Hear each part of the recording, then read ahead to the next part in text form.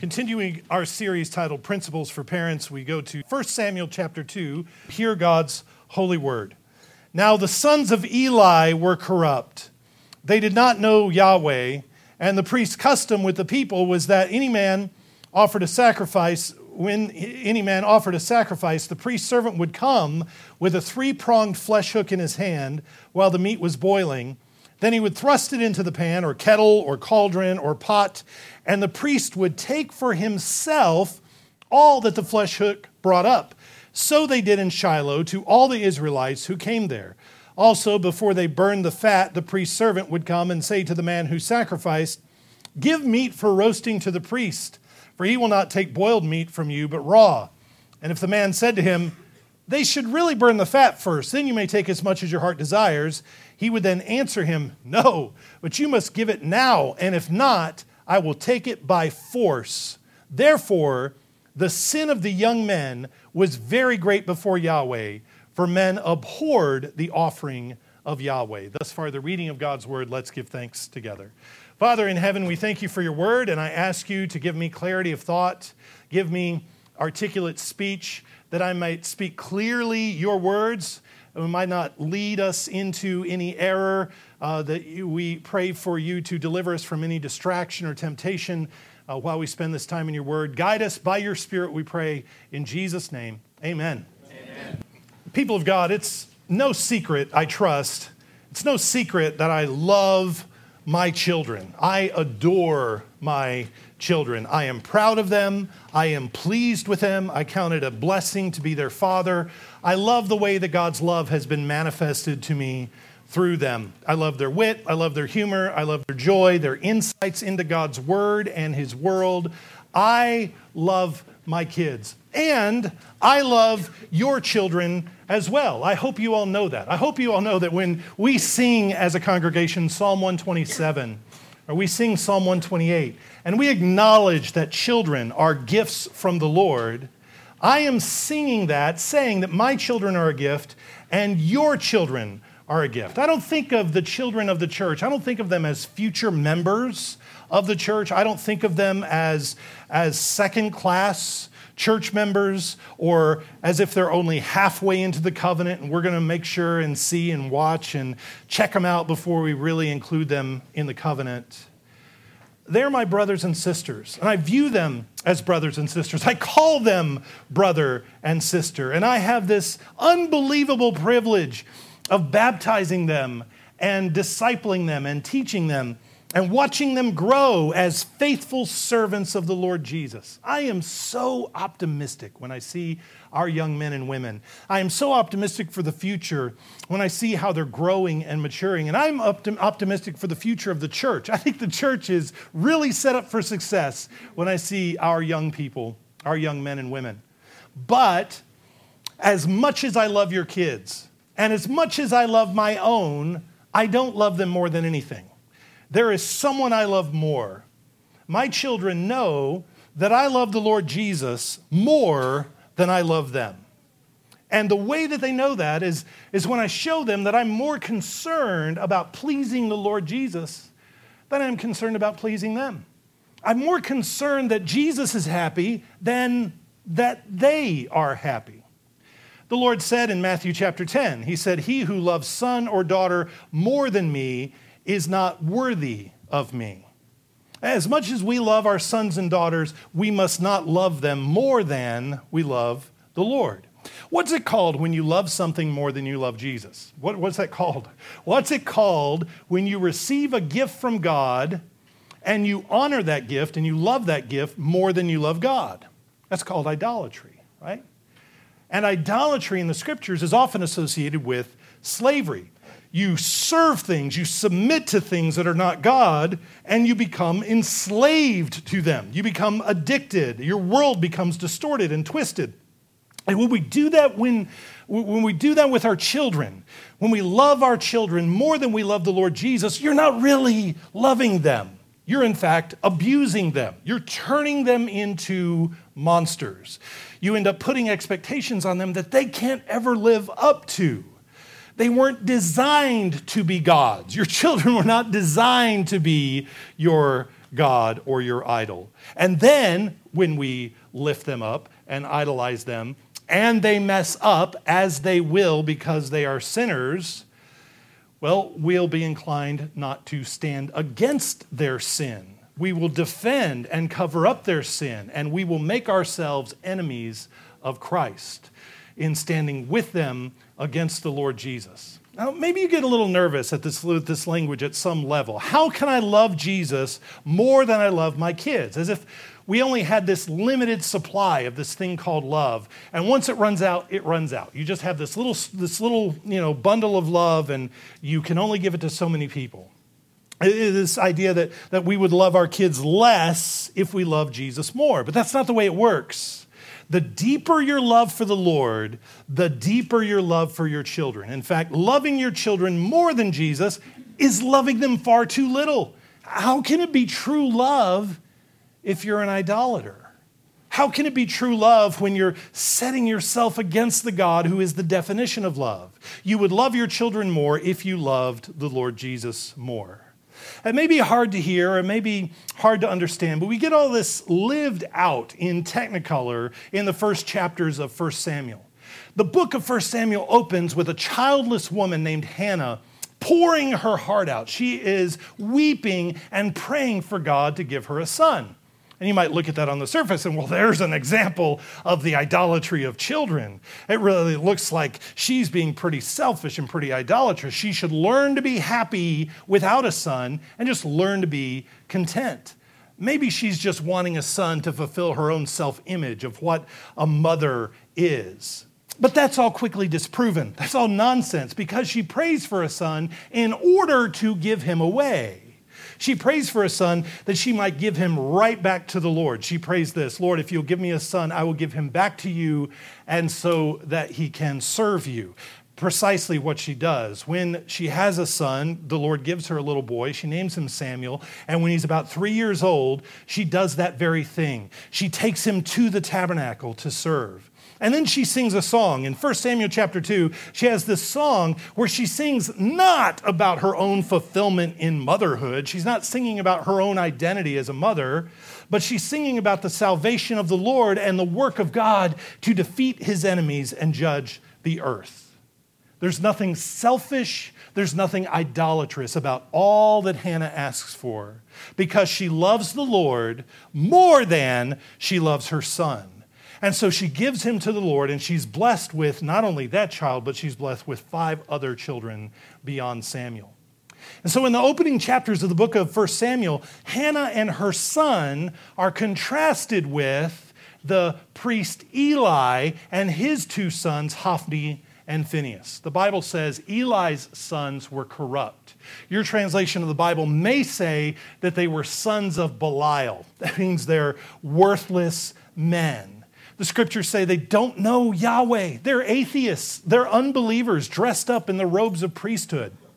And they're abusing their positions in order to make themselves rich and fat. They're very similar to the priests that Jesus runs into when he comes to Israel in the first century. I want to read more about what these guys were up to. If you want to pick up with me in 1 Samuel chapter 2, verse 22, we're going to read several more verses to hear what these guys were doing. Now Eli was very old, and he heard everything his sons did to all Israel, how they lay with the women who assembled at the door of the tabernacle of meeting. So he said to them, "Why do you do such things? For I hear of your evil doings from all the people. No, my sons, for it is not a good report that I hear. You make Yahweh's people transgress. If one man sins against another, God will judge him. But if a man sins against Yahweh, who will intercede for him?" Nevertheless, they did not heed the voice of their father because Yahweh desired to kill them. And the child Samuel grew in stature and in favor both with Yahweh and men. Then a man of God came to Eli and said to him, "Thus says Yahweh, did I not clearly reveal myself to the house of your father when they were in Egypt in Pharaoh's house? Did I not choose him out of all the tribes of Israel to be my priest, to offer upon my altar, to burn incense, and to wear an ephod before me? And did I not give to the house of your father all the offerings of the children of Israel made by fire? Why do you kick at my sacrifice and my offering, which I have commanded in my dwelling place, and honor your sons more than me, to make yourselves fat with the best of the offerings of Israel, my people. Therefore, says Yahweh, God of Israel, I indeed said that your house and the house of your father would walk before me forever. But now Yahweh says, far be it from me. For those who honor me, I will honor, and those who despise me shall be lightly esteemed. These two men, Hophni and Phinehas, bring shame to their father Eli. They behave like Canaanites at the temple of the Lord. They worship like Canaanites, sleeping with the girls who come to the sanctuary to worship, and they're stealing the offerings of God's people, even stealing the Lord's portion of those offerings. They are leading Israel astray. The office of priests, the office of the Levites, they were to husband Israel. God has put them in a position to protect the bride. And here they are abusing the bride and stealing from the bride. Now, Eli, the father, is disturbed and he is ashamed about what his boys are doing. He says, I've heard things. But he really has no influence over them to stop them. And so a prophet comes to Eli and pronounces God's judgment on his house. Well, let's look at exactly what Hophni and Phinehas were doing. What were they up to? They were engaged in corrupt worship.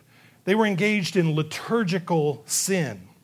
In Leviticus and Deuteronomy, we find specified that when certain offerings were brought to the tabernacle, specific portions of meat were to go to the priest who was attending the sacrifice, who was leading worship.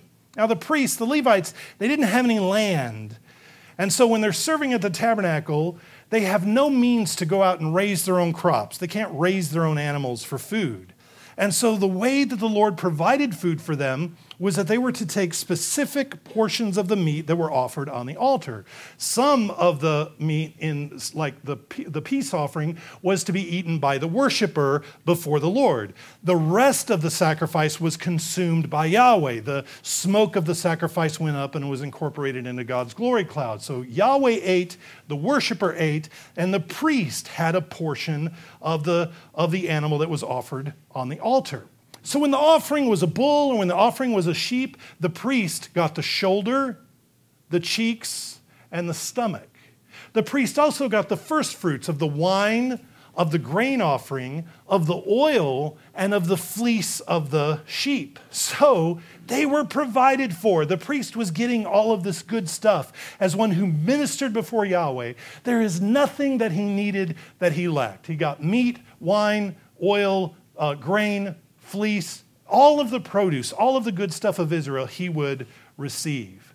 Eli's sons, Hophni and Phinehas, however, were not satisfied with the portions that were designated to them. And instead, they just took whatever they wanted. Rather than waiting for the fat to burn off before taking their portions, Hophni and Phinehas took raw meat from the people. See, the fat was part of the Lord's portion that would burn off. And when they would do this, the worshipers would protest and say, whoa, wait, what are you doing? That's the Lord's portion. But Hophni and Phinehas threatened violence, and they took their part before the Lord got his part. Rather than giving the Lord his first and giving the Lord the best as they were supposed to, they took their part first, and whatever the worshiper got, whatever he could take, but it wouldn't have been the part that the worshiper was supposed to share with his family. So not only were they robbing God, as if that were a small thing, they were also robbing the worshiper as well at the sanctuary. They were ruining worship. They were making it miserable by their rebellion. This whole thing, this whole setup was obnoxious, and it was nauseating to the people who come to worship God because of the rebellion and the wickedness of these two men. This wasn't a small thing. It wasn't like they weren't clear on what they were supposed to be doing. They had the manual. They knew how to offer sacrifices and how these liturgies were to be conducted. Sacrifices had a well-established set order that were to be followed without any variation. And so doing something like what they were doing was high-handed rebellion toward God. They made the whole liturgy of the sanctuary, the whole liturgy of the sacrifice into a great big joke. They didn't think about what it meant. And they didn't think about the significance of the offering, of the holiness and the power of God and what God was doing through the sacrifice. They just knew, hey, we're going to get some ribs out of the deal. We're going to get some tenderloin out of this, and that's all they're in it for. The other thing that they were doing was that they were sleeping with the women who served at the tabernacle. They're defiling the bride that Yahweh gave them to protect. Rather than covering her nakedness and preserving her virginity and her honor, these two boys were stripping them and violating them. See, they have no regard for holy things. They have no regard for things that are off limits. They go wherever they please. They take whatever they want. They're not under authority, and they submit to no one. Do you see how sin just leaks out all over the place when you allow it to grow unchecked? They start by not taking worship seriously, and then they start not taking marriage and sexual fidelity seriously, and then ultimately they end up hating the Lord altogether, and they don't know Yahweh. Don't ever think that you have sin in one area under control. Don't ever think you've got one of those little velvet ropes like at the theater where you've got just this little monster of sin contained, as if the rest of your life you keep your nose clean, but you have this one little area where you're just going to let this thrive. Don't think that you can just sin over here, but the rest of the life, the areas of your life are going to be okay. No. Before you know it, that monster breaks the ropes and is all over the place, destroying everything. Before you know it, you're out of the church, you hate God. Sin is systemic, it's organic, it's holistic, to use all those popular terms. It's all true of sin. Sin gets all over you, and it gets all over these boys. They start by defiling and robbing at the sanctuary, and it destroys all of what they do, and it destroys their life. So what's Daddy been up to this whole time? What's Eli been doing? How is it that they are allowed to act this way without any repercussions? Well, Eli hears what they're up to. He's so far out of touch that he has to hear what's going on from somebody else. The word hear is all over this text. He doesn't see it with his own eyes. We read later that Eli was nearly blind. Physical blindness in the Bible, like Isaac's blindness, is indicative of spiritual blindness. Eli is obviously not a very discerning father, nor has he cultivated the respect of his sons to the point that when he speaks, they listen, because they don't. They don't listen to him when he speaks. So there's this repetition of the word hear. Eli hears what's going on, but his sons don't hear him when he pleads with them. Eli says, and this is true, Eli says, if one man sins against another, God is going to vindicate that man that is wrong. But if you sin against Yahweh himself, who's going to stick up for you? Eli speaks wisdom. He speaks in Proverbs, but they just laugh at the old man. They don't listen. Yahweh, what are you talking about? He's going to do what? So far, he hasn't done anything. So far, we've just gotten some good meat, and we've been able to violate some women out of this deal. And then comes this chilling phrase in verse 25. They did not heed the voice of their father because Yahweh desired to kill them. God has already turned them over to judgment, and God has already decided to destroy them. God doesn't need them anymore because the Lord has a secret weapon waiting in the wings. There's a little boy named Samuel who's diligently growing up and serving the Lord. Now, if we were just to stop there, if we were just to look at Eli, you might feel a little sorry for him and say, look, he tried. He tried to talk to his sons. What more is he supposed to do?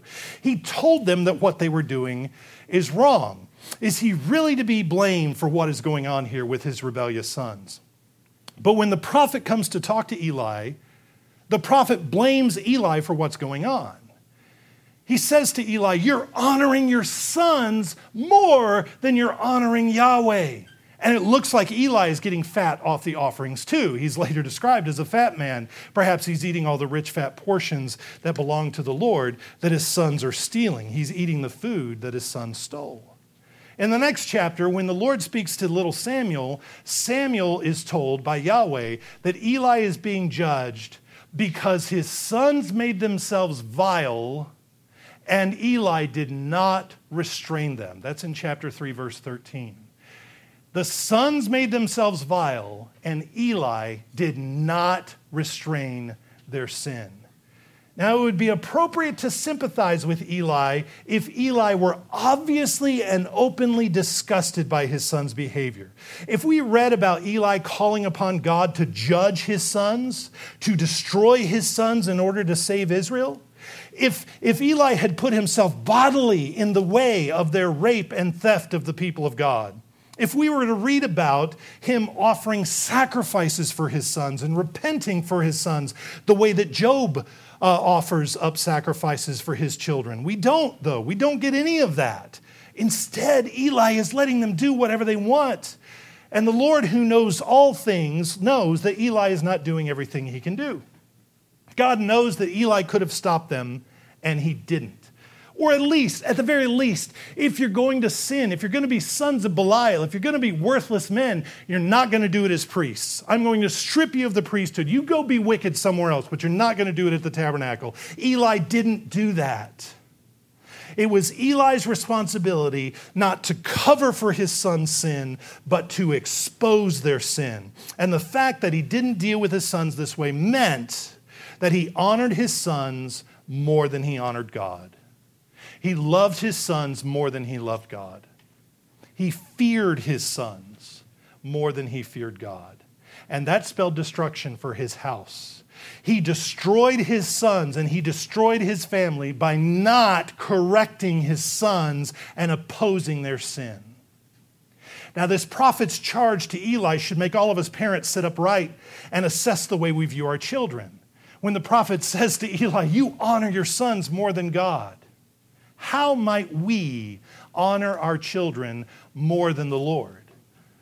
Well, by indulging them, by failing to restrain their sin. We say, when we fail to restrain and correct and admonish, we're saying what you want is more important than what God has said. And so I'm going to indulge you, and I'm going to please you, and I'm going to ignore the Lord. I'm going to stand with you in your sin and support it, and I'm going to, in effect, stand against Christ.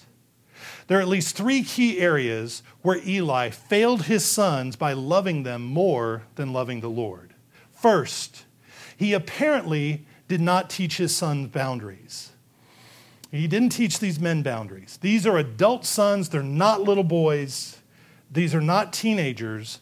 But what's evident in Eli's failure toward his sons is a long pattern of indulgence in failing to teach them what is off limits, what is not yours, where you may not go, and what you may not do.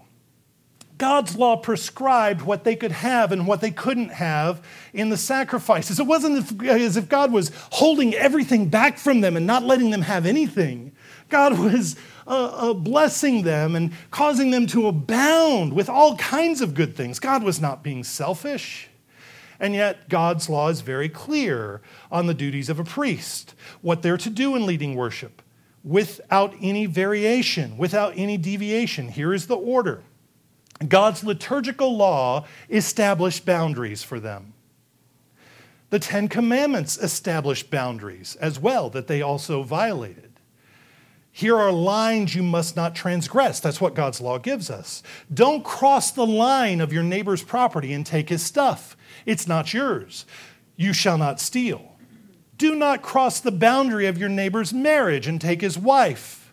Don't cross that boundary. Do not commit adultery. Don't cross the boundary of your neighbor's life and take his life. It's not yours to take. Do not commit murder.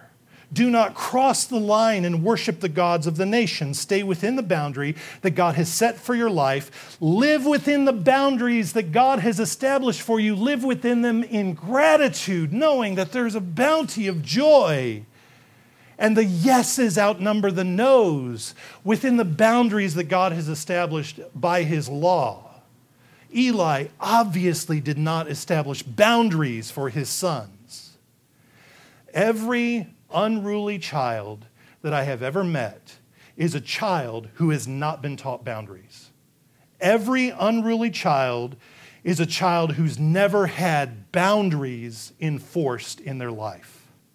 A child who lives in a world with a clear sense of boundaries is going to be trained in practicing self-control. And so when they go to somebody else's house, they know, that's not my vase. I'm not going to touch it. It's not mine. It's off limits. I have this built into me that there are boundaries, and there are things that are not mine, and there are things that I must not touch. That's not my car, and so I shouldn't climb on it. That's not my family's car, so I'm not going to hit it with a baseball bat. That's not my wall. I'm not going to draw on it. That's not my news to share. That's not my truth to say. I'm not going to say it. These are boundaries that are built into the mind and heart and life of a child that keeps them under self-control. And it's our duty to teach and establish our children with clearly defined boundaries. You love your children when you establish boundaries. Eli didn't love his sons because he obviously didn't establish boundaries. Eli didn't love his sons, and they became grabby. They saw what they wanted, and they took it. Didn't matter if it was a girl, didn't matter if it was a rack of ribs, it didn't matter what it was. If they saw it and they wanted it, it was theirs. Parents must clearly establish boundaries for their children so that their children know the boundaries. They have the boundaries. They're built into their heart and their mind, and they know, we don't do that. We don't go there. We don't do this thing. A second way that Eli failed his sons was he did not insist upon their sexual purity. There's a lot of overlap here with the failure to set boundaries, and I'm aware of that, but there's a very specific failure within this, and it's necessary to highlight. These boys have no misgivings about taking advantage of young women who come to worship at the tabernacle. They turn the sanctuary of God into this seedy bar where they could just pick up and take to bed whomever they desired. They polluted these relationships, and they had a polluted perspective on relationships. Where did they get that? They get it from a father who didn't oppose or restrain their profligate infidelity. Eli didn't love his sons enough to insist on sexual purity. These are grown men, but instruction begins at a young age. Instruction begins at a very young age with age-appropriate conversations about marriage as soon as possible. Conversations about the roles of men and women. And as they grow and mature, there are more frank conversations between dad and sons, between mom and daughters. It's necessary to have conversations about the joys of marital fidelity, conversations about lust and the folly of fornication. All of these conversations grounded in the perspective that the whole world is not a buffet of potential mates for you. Young men, when you see a group of girls, they're not all potential wives for you. They're not all potential targets. They are all likely someone else's wife. The young ladies in the church, young men, are not your targets. They're your sisters. And you're expected to protect their reputation and love them like sisters. God ordains there may be one of them, but not all of them. And that's not how we view them. A bunch of boys, ladies, are not potential husbands. They are your brothers, and they are someone else's potential future husbands. And so with these perspectives, you don't play at relationships. You don't play with serial dating, these puppy love, middle school romances that every little 12-year-old has a boyfriend or a girlfriend. That's only going to set you up for failure. The modern dating thing doesn't set you up for success in marriage. It prepares you for divorce. If you ask two little 12-year-olds who've got a little puppy love thing going on, oh, so you're going to get married? Pfft, no, we're not going to get married. That's ridiculous. Oh, so what are you doing? You're setting yourself up for failure. You're setting yourself up for this little heartbreak. One day, you're going to be sitting alone in your room listening to emo music because your girlfriend broke your heart. And you're going to be sad. That's what you're setting yourself up for. You're setting yourself up for little practice divorce is what you're doing. Why not wait until you're actually ready, physically, financially, mentally, emotionally, spiritually ready for marriage before even entertaining the thought of a relationship? Why not involve mom and dad who know better than you? They know yourself better than you know yourself to help you think through what kind of husband or wife you need. Eli was a very modern dad. Eli was very progressive, and his sons were very progressive boys who thought the right thing to do is just go have fun. Just sleep around. Just see who you like. Don't get tied down. Do what feels good. Eli did not set his sons up for sexual purity, and it was a shame to him, and it was a scandal for all of Israel, and it played a part in rotting out the society. The downfall of the society came because of what was going on at the tabernacle, and it was led by these two rebellious, promiscuous, fornicating boys because Eli did not restrain their sin. Parents have a duty to instruct their children in sexual purity. The third major area of failure in Eli's part was he did not lead them to take God seriously. In verse 20 of verse 30, the Lord says this, "Those who honor me, I will honor, and those who despise me will be lightly esteemed." God says, if you take me seriously, I will give you weight. I will make you heavy. I will make you formidable. I will bless you. I will establish you. But if you esteem me lightly, if you don't take me seriously, you're going to blow away like the chaff, like the dust. You're going to shrivel up like a weed. By their behavior, it's apparent that Eli's sons did not take God seriously at all. They have no hesitation in doing anything they want right under God's nose. It's not like they're carrying on these shenanigans in some back alley somewhere. They're doing it right in front of the tabernacle. Now, certainly God is present in the back alley, but there's a brazenness, there is a high-handed rebelliousness that does this right in God's face, right in the sanctuary, daring him to do something about it. And the prophet puts all of this on Eli. He puts all of this on Eli's account. In the same way, we can very easily train our children to take God lightly. Whenever there are 1,000 higher priorities in the worship of God, whenever you have higher loyalties and higher allegiances than the body of Christ, when we allow our children and their activities to become more important than worship, we teach them to take God lightly. You want to teach them that God is less important than a lot of other things? Well, let stuff get in the way of worship all the time. Let stuff get in the way of the body of Christ all the time. Do things on Saturday night that make you so tired that you can't make it to worship on Sunday. Show them that you have higher affections for some things than God. That's how you raise idolaters. How might else we train them to esteem the Lord lightly? Well, cover for their failures and sins rather than calling them to repentance.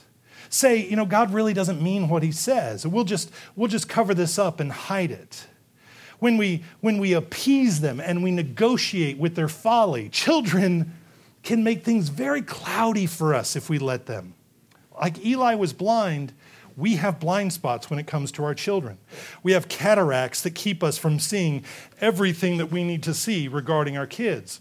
Because we love them so much, we want them to be happy and successful so badly that we're tempted to cut corners and make excuses for them and ignore their sin and put up with it. And when we do that, we take them more seriously than we take God. We're turning them into idols, and in so doing, we drag us both down to destruction. Our children have this immense capacity to bring us honor and to bring us shame. They pick the best and most opportune times to show out and embarrass us. And sometimes they surprise us at what they're able to do, and they really make us proud. But in the end, they are not us. They are not extensions of us. They are individuals who are accountable to God. And there are times where we must stand with God and with the church against them and against their sin. That is our duty. Now, to be clear, not everyone who has a rebellious child is an Eli. Remember, God himself had a rebellious son, Adam. Where did God go wrong with Adam? What defect was there in God's love for Adam that led to Adam's rebellion?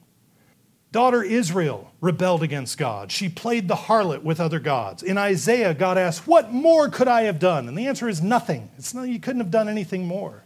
Nobody ever had a better pastor, a more loving shepherd than Judas Iscariot.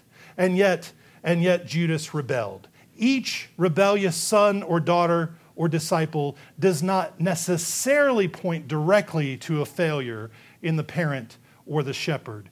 Each one must stand before God as an individual. The question is, Dad, Mom, are you going to stand with them in their sin, or are you going to stand against them and oppose their sin? That's what Eli got wrong. It wasn't that his son sinned. but that he stood with them in their sin, and he covered for and defended and didn't oppose or restrain their sin. We must not wait to oppose our children's sin and folly when they're in their late teens, early 20s. That's way too late. Our children must learn very early on, I am not going to stand with you in your sin, and I'm not going to defend your foolishness. When our children are little, they get into little playground arguments, and the temptation is always to rush to take our kids' side before we even hear the whole story. Because my kid would never lie. My kid would never be rude or selfish or hateful. And then you dig into the story and you find out, oh wait, my child did lie. And they were hateful and selfish and rude. Proverbs 18:13 says, he who answers a matter before he hears it, it is a folly and a shame to him. If you want to be exposed as a shameful fool, rush to judgment. When it comes to something your children have done or said, you'll be exposed as a fool when you rush to judgment. Don't rush to defend your child no matter what. Rush to defend the truth. My rush is to find out the truth. And I'm not going to believe you until I understand the whole story. And if my child is out of accord with the truth, then I must oppose my child, correct, admonish, and instruct, because I love truth more than I love you, because I love God more than I love you. And by loving God, I'm raising you in righteousness. As kids get older, it gets so much more complex, sorting through the issues of relationships and what was said and what was done. So we need to be sure that as parents, we get it straight when they're young, that we aren't automatically sticking up for our kids no matter what. I love you, baby, but I am not on your side when you sin. I am not on your side when you lie. I am not on your side when you are rude and selfish and hateful. I am on the Lord's side. I am on the side of truth. So we must not be in the business of making excuses or exceptions for our kids and view all other children as corrupting influences. That's the thing, is my precious baby would be so sweet if it weren't for all the kids teaching him how to sin. That's ridiculous. That's foolish. We don't think that way. We don't operate that way. If we confess our children are sinners, then we must be equally worried about what bad things our kids are teaching everybody else as what others might be teaching ours. Eli didn't think through any of this, evidently. Eli positioned himself with his sons in their folly, in their fornication, in their boundary breaking. He put himself in this position against the Lord and his people. And we didn't really have a lot of time to spend on Hannah, but on the other hand, you have Hannah and her boy. She loves the Lord more than she loves her son. How unthinkable is it to do what Hannah did, to take your 3-year-old little boy and bring him and present him to the tabernacle? How tough would that be to give him up? But in a way, that's what we are all called to do. We are all called to turn our little ones over to the Lord and make sure that they know that they don't belong to themselves. As the Apostle Paul says, your body is not your own. As the Heidelberg Catechism says, I am not my own, but belong with body and soul, both in life and death, to my faithful Savior, Jesus Christ. I do not belong to myself. Our children must know this, and we must be able to say to our children, you belong to Jesus. And if you insist on sinning, well, then he's going to deal with you. And I'm going to be praying that he does it. I'm going to be praying that he deals with you. He might be merciful to you. He might give you time to turn around and repent. But I'm going to be praying that he doesn't let you rest until you do, because I love you. That's love. That's love. Eli didn't love his sons. It looked like he was being long-suffering and gentle, but he was abusing Israel. He was abusing the worship of God. He was abusing the liturgy. He was blaspheming the holiness of God by letting his sons continue in this wretchedness. God forbid that we ever do that we would love and honor our children more than God. God prevent us from repeating this terrible, fatal, destructive error. Esteem the Lord. Hold him in high regard. Honor the Lord more than your children. And that puts you in a position to love them enough to oppose their sin and their folly. And that is the only way to life and blessing with your children. Let's pray. Father in heaven, we thank you for your word, and we pray that you would guard and protect us from following in the error of Eli and his sons. Protect our children from folly and temptation and fornication and every evil way. Help us, give us strength by your Spirit to teach them boundaries and to establish that so they grow up as people who are self-disciplined under your word and with the power of your Spirit. We pray all this in Jesus' name. Amen.